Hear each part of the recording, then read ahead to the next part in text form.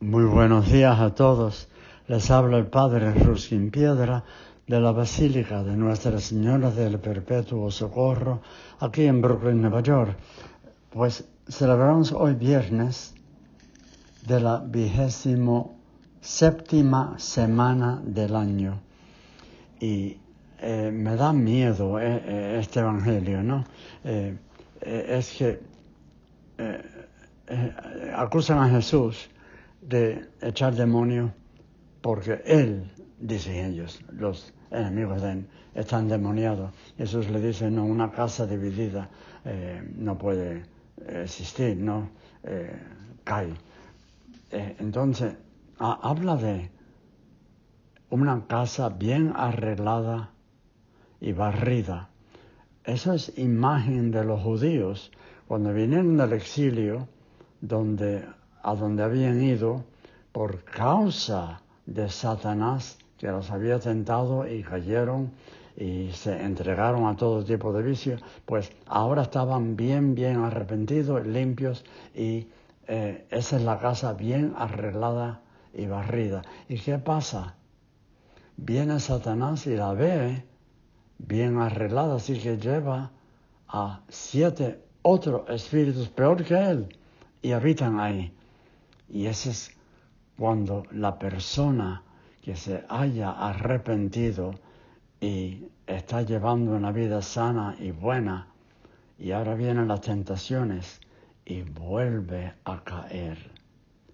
Y ahora cae con los ojos abiertos, porque quizá en otra ocasión anterior, cuando no sabía mucho, pues se entregaba al pecado, pero no era tanto como con los ojos abiertos ahora. Sabe lo que está haciendo.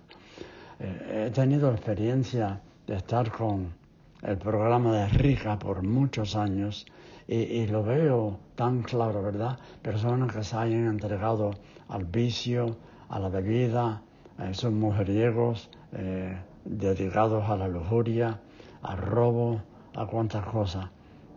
Y van a Rica para recibir quizás los sacramentos y se dan cuenta de que la vida que llevaban no era muy buena y se arrepienten y hacen una buena confesión y de todo corazón se entregan al programa y reciben sus sacramentos y son tan felices con la comunidad de hermanos que ahora conocen.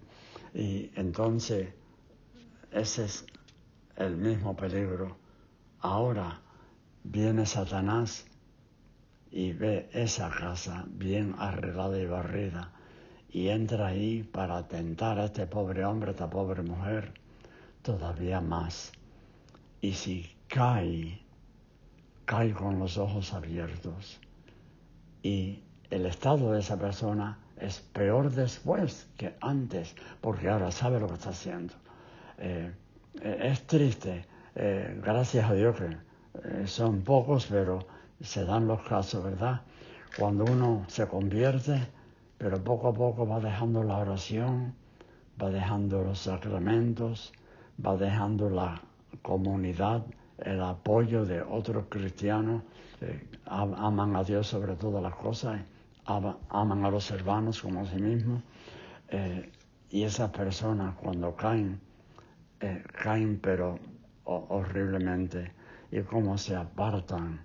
Es triste ver como cuando eran viciosos antes, ahora el doble, porque ya tú sabes que habían gustado del Señor y sus consuelos y su fuerza, y ahora como que Satanás le hace pensar que nada importa y que nada tiene validez. Mis hermanos, les digo estas palabras fuertes porque la tentación está por todas partes.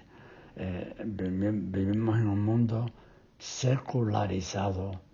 No se habla de Dios, no se piensa en Dios. ¿Cuántas veces voy a casa y no veo ni un crucifijo de cristiano, ni un cuadro, nada? En cambio otros, un altarcito, siempre rezando el rosario todos los días, nos faltan a la misa, nos faltan a hacer el bien. Pidámosle a Dios que nos conserve siempre en su amor en la oración, en la fidelidad a los sacramentos y en el apoyo de la comunidad cristiana. Que el Señor nos bendiga, la Virgen esté a su lado. En nombre del Padre, del Hijo y del Espíritu Santo.